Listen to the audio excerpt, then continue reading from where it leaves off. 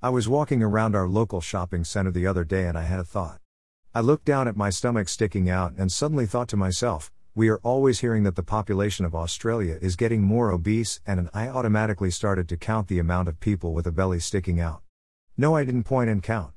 Just counted in my head as I looked around. Well, the results are in. Yes, we are a nation that is on the rise, not just numbers but our waistlines too. I was surprised by the numbers. I have been hearing it everywhere, on the news, in the newspapers, that the waistlines of Australians are expanding, but I haven't actually really noticed it until now.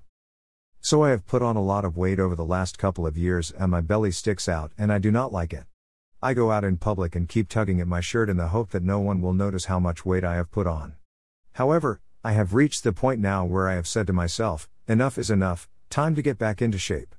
Especially if I am writing and promoting health and fitness. So yes, I am back in the gym 5 days a week and I have thoroughly enjoyed getting back into the Les Mills classes. I had forgotten how much I love doing the classes and how great I feel afterwards. But it's the same for any workout. I feel like I have more energy, I am sleeping better and my overall health has improved.